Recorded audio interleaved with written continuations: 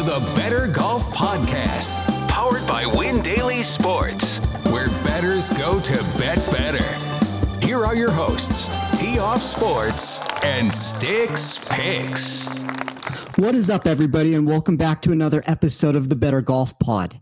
As always, I am Tee Off Sports, and I will be rolling solo on the journey this week after Stick Picks received his notice from the sportsbooks that he's only allowed to handicap one sport per season to avoid putting them out of business. If you aren't doing so already, be sure to check out his adjusted expected total yards model that he releases over at Win Daily. The subscription to the site paid for itself if you backed his touchdown calls on Van Jefferson or Nick Chubb, so don't miss out on what I consider to be the best NFL model in the business. I've mentioned this on some podcasts recently, but this is the first season where I didn't do any NFL content myself. We can joke about why Nick isn't here, but I think one of the reasons people tune in to hear this show is because they know we don't leave any stone unturned when we break down the board. Both Nick and I pride ourselves on trying to make the research as data intensive as possible, which in turn lets us dive deep into where we find our implied probability advantages, and we don't want to release a product that has either of us with our attention elsewhere. We will work on getting Nick back in studio when everything clears, but for the time being, I will be trying to rotate in some of the best minds in golf to do the show with me starting next week. Thanks again for all the support everyone has shown us, and let's get right into the week. The Fortinet Championship, formerly called the Safeway Open for a few years, Silverado Resort and Spa, 7,166 yards, par 72, Poa Annua greens mixed with a little bent grass. We have a full field of 156 players to start off the 2022 season, and pretty much all the Korn Ferry qualifiers will be here after earning their PGA Tour cards. The last 5 winners have been Stuart Sink in 2020 at 21 under, Cameron Champ in 2019 at 17 under, Kevin Tway in 2018 at 14 under, Brendan Steele in 2016 and 2017, he won those at 15 under and 18 under. That list of past champions probably highlights distance over accuracy on the surface, but I'm not 100% sold on that being the only way to find success. Names like Ches Reavie, Ryan Moore, Brandt Snedeker, Adam Hadwin, and Charles Howell have been just a few shots away from winning the title themselves, and I think we have a different narrative if we exchange one of those golfers in as the winner. The layout has tight fairways that can quickly close in on you because of the tree-lined nature of the grounds, and deep fairway bunkers will provide an additional hazard for those that are wayward on their opening tee shot. I don't want to make it sound as if missing the fairway is a death sentence when it comes to your chances, because the bomb and gouge game plan does work if you miss to the correct side that isn't impeded by danger, but an overall total driving acumen will help play to an advantage of the player if they are approaching the green from the short grass. Short iron proximity is important, with 9 of the par 4s measuring under 450 yards, and we have seen the make percentage for birdies come from 0 to 15 feet 83.2% of the time. In my opinion, there doesn't seem to be a particular way that the venue must be played, but the ability to score on the par 5s will be important since all 4 holes feature under a 45% birdie or better rate. So from a statistical perspective, I attached a weight to 6 categories. I started with total driving for 15%. That is a 50-50 aggregate total between distance and accuracy. I did go in by hand and improve any player that graded top 10 in either one of those 2 categories, just because I believe an elite skill set in one of those 2 areas will go a long way. I have 25% on proximity from 0 to 150 yards plus weighted putting. I don't want to call this a putting contest, but the ability to make putts certainly won't hurt. The proximity total was put together by recalibrating proximity ranges from 150 yards and in. And then I added a make percentage from 0 to 15 feet to pinpoint golfers that are not only going to hit it close, but will also be more likely to make the putt. So the top 10 of that model yielded Ryan Moore, Matt Kuchar, Cameron Tringali, Roger Sloan, Vaughn Taylor, Webb Simpson, David Hearn, Hank Lebioda, Doug Gim, and Nick Taylor. I did par 5 birdie or better for 20%. As I mentioned a second ago, all 4 are under 45% for birdie or better percentage, which is why I think scoring remains somewhat neutralized. I did strokes gained total on short par 72 courses for 15%. I think this is a specific type of test that benefits certain golfers. Top 5 for that would be Phil Mickelson, Jon Rahm, Mark Leishman, Charles Howell III, and Ryan Moore. 10% on POA/bent putting mix over the last 100 rounds. That's 75% POA and 25% bent. And then I wrapped it up with a weighted category that looked into off the tee approach and around the green for 15%. The last 3 years have seen the scoring dispersion be at 16.1% around the green, 30.8% approach, and 15.13% off the tee. That did surprise me a little because around the green was the only one above tour average, but the runoff areas and undulation to the greens probably add to that category slightly. So when I ran all those numbers, and this is going to be more of a DraftKings answer than anything else, but the biggest discrepancy advantages that I had on my sheet, which essentially is just looking at my overall ranking comparing ownership projections, yielded Andrew Putnam, Aaron Baddeley, Scott Piercy, Bill Haas, Siwoo Kim, Phil Mickelson, JB Holmes, Nick Taylor, Mark Leishman, and Charles Howell as the 10 biggest advantages. That particular model is always going to reward under the radar guys because that is what it's looking to find. On the other side of things, Trey Mullinax, Steven Yeager, Joseph Bramlett, Kiradech Opibonrat, Mito Pereira, and Brendan Steele were some of the worst values I had. I think Steele, Opibonrat, Bramlett make a lot of sense in that area because all three are generating at least a little traction because of past results. Steele has won this event twice. Bramlett won the Korn Ferry Championship last week, and Opibonrat came second in the BMW PGA Championship in Europe. As everyone knows, I run my model to incorporate some of that data, but I'm always looking to avoid recency bias and pinpoint information from a longer-term perspective. But that's a nice little transition here into the top 40 market. That's Nick's bread and butter. So let's see if we can't find some value there. So I'm starting my card with a handful of long shots that I'm going to play for extremely small units, which will be Kevin Chappell plus 300 on FanDuel, Bill Haas plus 440 on FanDuel, and Aaron Baddeley plus 500 on DraftKings. If either of these three hit, it will pay for the whole group. But the best way to describe it is all three are going to equal one regular size top 40 bet for me. Haas has provided 3 top 20s at the venue over his last 4 attempts. He ranks 8th around the green over my long-term model, and he is also 12th on short par 72 courses. When I look at my model, he graded 55th overall, 47th for upside, and 53rd for safety. Kevin Chappell is still trying to overcome a back injury that has derailed his career, but we've seen some life with him with 2 top 44s in a row on the PGA Tour and a 15th on the Korn Ferry Tour. He is top 25 in my weighted putting stats, and he is also 24th on short par 72s. So that's 51st overall, 76 for upside, 29th for safety. Upside number leaves a little bit to be desired, but in a top 40 market, I'm going to always look at the safety above anything else. And then Aaron Baddeley brings the same skill set of the other two, where he has excelled on short par 72s in his career, ranking 7th in this field over his last 100 rounds and 2nd on the Bent POA mix model that I created. So that would be 45th overall, 45th for upside, and 58th for safety. I have Scott Piercy plus 230 on DraftKings. That's plus 200 on FanDuel for a top 40. This won't be as small as the first 3 I mentioned, but it technically is still below a normal size wager for me. Piercy is 41st overall, 56th for upside, 32nd for safety. The safety part of the model is what made him qualify as a wager, but he's a West Coast guy that excels on shorter tests. I'm curious to see from an ownership perspective on a site like DraftKings where he goes. But as of right now, he's my second favorite sub 1% play behind Andrew Putnam, if that remains true. I have Ryan Moore at plus 175 on FanDuel, plus 160 on DraftKings. That's if you're playing it as a top 40, but I'm going to change things up a little bit. And at an offshore book, you can find him plus 350, ties paid in full to come inside the top 20. I don't mind the top 40 wager either if that's all you have access to, but there's some math that's pointing to a more volatile approach. Moore's recent form of missing 3 cuts in a row isn't ideal, but each has been virtually on the number. He's the number 1 short iron player for me in this field, and if we get any positive regression with him on the par 5s, I think he can compete to win the title. He's 25th overall, 3rd for upside, 45th for safety. That split of upside versus safety is what I'm speaking of when I talked about the concerns, because these are the spots where I generally am okay forfeiting some of the top 40 safety and trying to shoot for upside.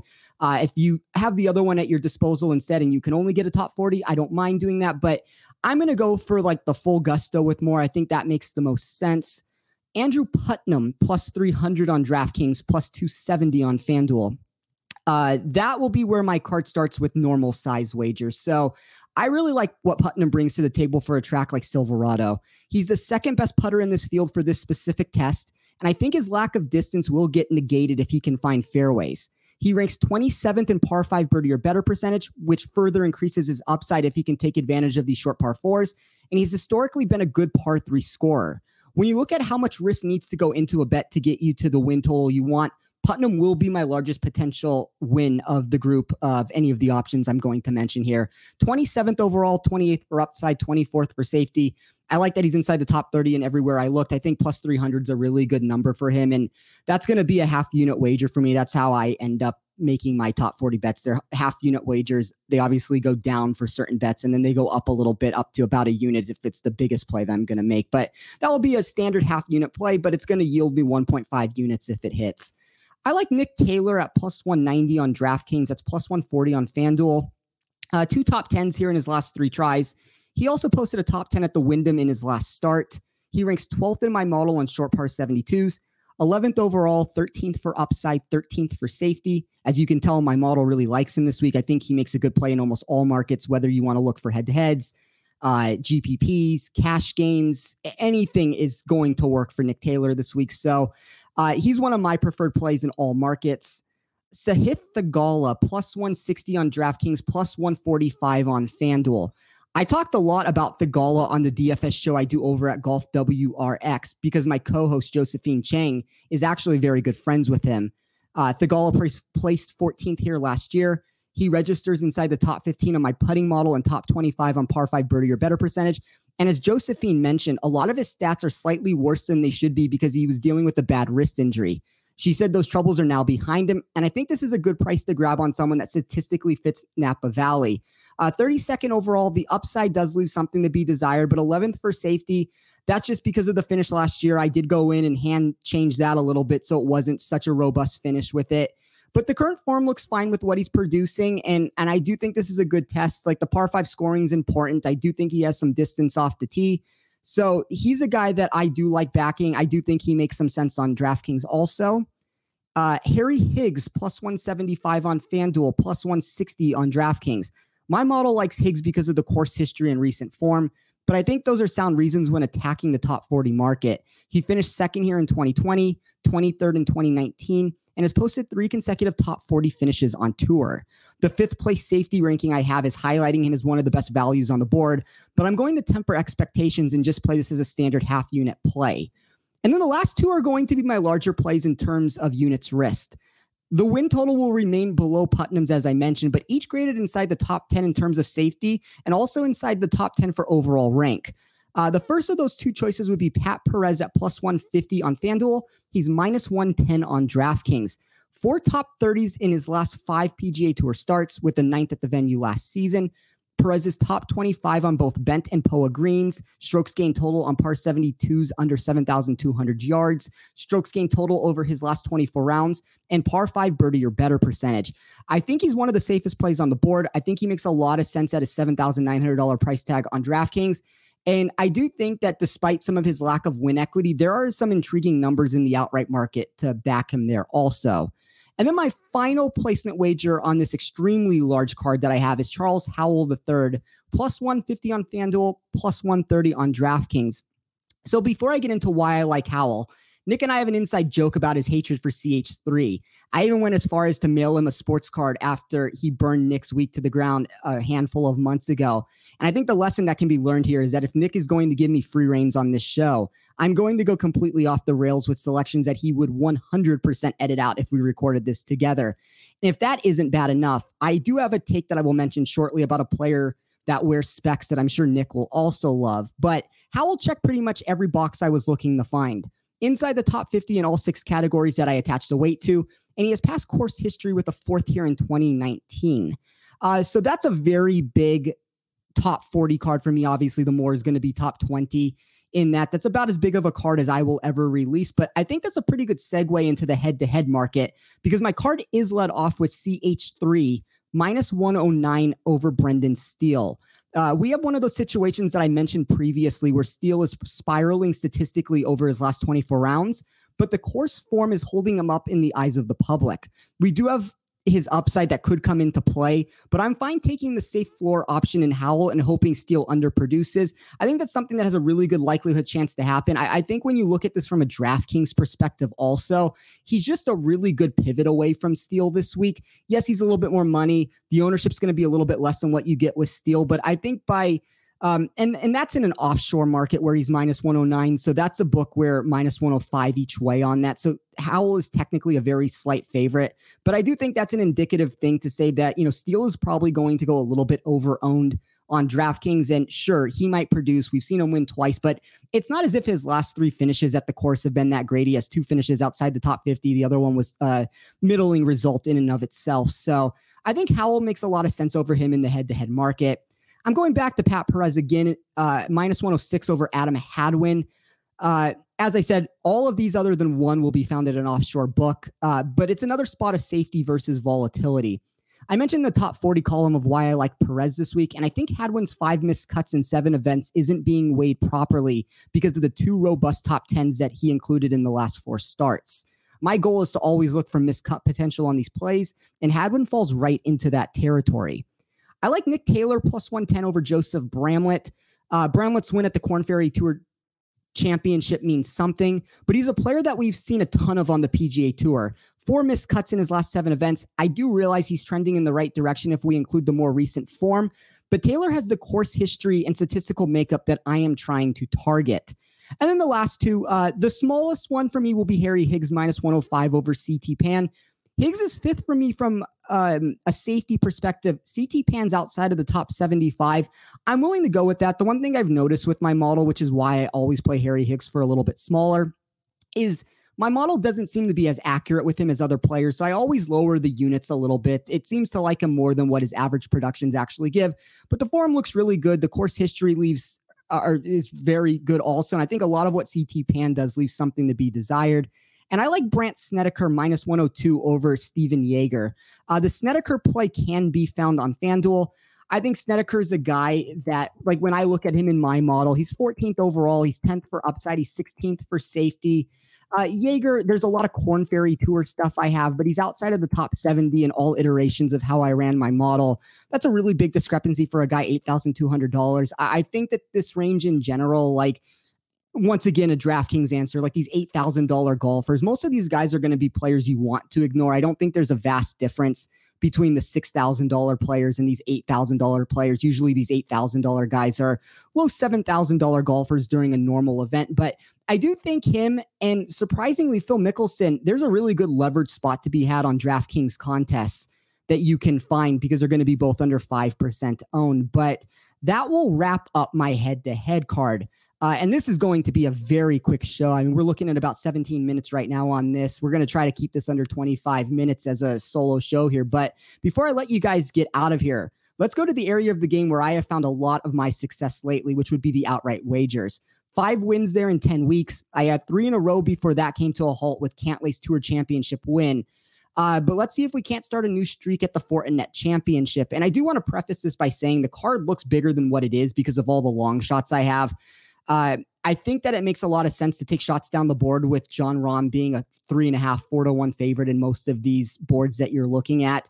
I'm going to just take as many shots against him as I can and go with that. So my first wager is Siwoo Kim at 50-1 on DraftKings. Siwoo's going to go under the radar because his recent form looks horrible, ranking 143rd in this field over his last 24 rounds with his irons. But it's important to note that not all strokes gained data gets built equally. We saw him lose 16.8 shots at the WGC St. Jude with his irons after hitting multiple shots in the water. And this type of a venue is much more conducive for him to find success. He ranks 3rd around the green, 26 at short courses, and 7th in my par 5 scoring model. And I think we can get some upside here at a low ownership total. Charles Howell at 110-1 on FanDuel. I've mentioned before about the lack of perceived win equity that Howell brings to the table, but there is a 0.5% in implied win probability difference in his price at most offshores and where it is in FanDuel. That's enough for me to bite, and I think it does make sense at 110-1. He's 4th overall from me in my model. I'm going to go with that. I think 110-1 is a generous price to take a bite on him there, and I am going to rapid fire some of these so we aren't here all day with explanations on them. But Pat Perez, 95-1 on FanDuel. I've obviously expressed why I like Pat Perez. Mark Leishman, 45-1 on DraftKings. I think he has some elite skill sets that he brings to the table. It's going to be volatile. I think that GPPs and outright bets are where you want to play Leishman this week. He might miss the cut, but when we look at his ability to hit irons from distance. I know that's not what's important here, but it might help him to score on the par fives. I think that might help him there. And there's just a bunch of things that pop up in the model that I like for him for that reason. So he was inside the top 10 for me. Nick Taylor, 130-1 on DraftKings. Went into a little bit about why I like Taylor. Doug Gim, 80-1. That's on an offshore book. The 70-1 at the legal books are fine also. He's second for me when I look from just an upside perspective. There are some things bringing him down. I think if you look from a DraftKings thing, like let's see where the ownership goes. I'm fine with 15% and under. I think if he starts getting over that, you can safely pivot elsewhere with it. But 80-1 is a really good price on a guy who, if the putter does catch fire, he's one of the best proximity players in this field with his irons. I like Brandt Snedeker at 70-1 on DraftKings. I mentioned that a little bit of why I liked him. Phil Mickelson, 95-1 on FanDuel. I did play this slightly larger than the rest. And so my thought process behind Mickelson is we've seen this before with him at some of these California courses that are shorter. Pebble Beach, he has multiple wins there in top 10s. It seems like you get his full upside when you get into these events in California where he can realize some of his win equity in this tournament. So I think 95-1 is a really good number on him. I have Andrew Putnam at 200-1 on DraftKings. That is a wager that I did to win 10 units, as I mentioned with that. I think Putnam is one of the better plays here. He's less than 1% owned on DraftKings right now if you're looking just to look for him in GPPs. Ryan Moore, 100-1 on DraftKings. Another good course for him anytime we get short venues. I think we've seen that from him in the past. And last but not least, the man, the myth, and Nick's favorite spec legend, Dylan Fratelli at 140-1. So I have a really big outright card. I have a really big top 40 card. I have 5 head-to-head wagers. Obviously you guys never see me bet this many players in the outright market, but I think we have an intriguing board to take some shots against Rahm at his price while still risking around the same units as usual. For me, I have 1.08 units spread across those 11 bets. All are to win a minimum of 8, and the Putnam and Mickelson wagers are to win 10. I think once you remove Rahm from the field, this board gets bad really quickly, and it's a low-risk way to try and gain a lot of exposure to different areas when half the field is going to be Korn Ferry newcomers. But that will do it for us this week on the Better Golf Pod. I want to thank everyone who tuned into the episode and listened, and I will be back next week with a guest from inside of the industry. You can find me on Twitter and Instagram at TeeOffSports. You can find Nick on Twitter at StixPicks. That's StixPicks. And you can find the two of us together at Better Golf Pod on Twitter. Good luck this week to everyone, and let's continue to make that money.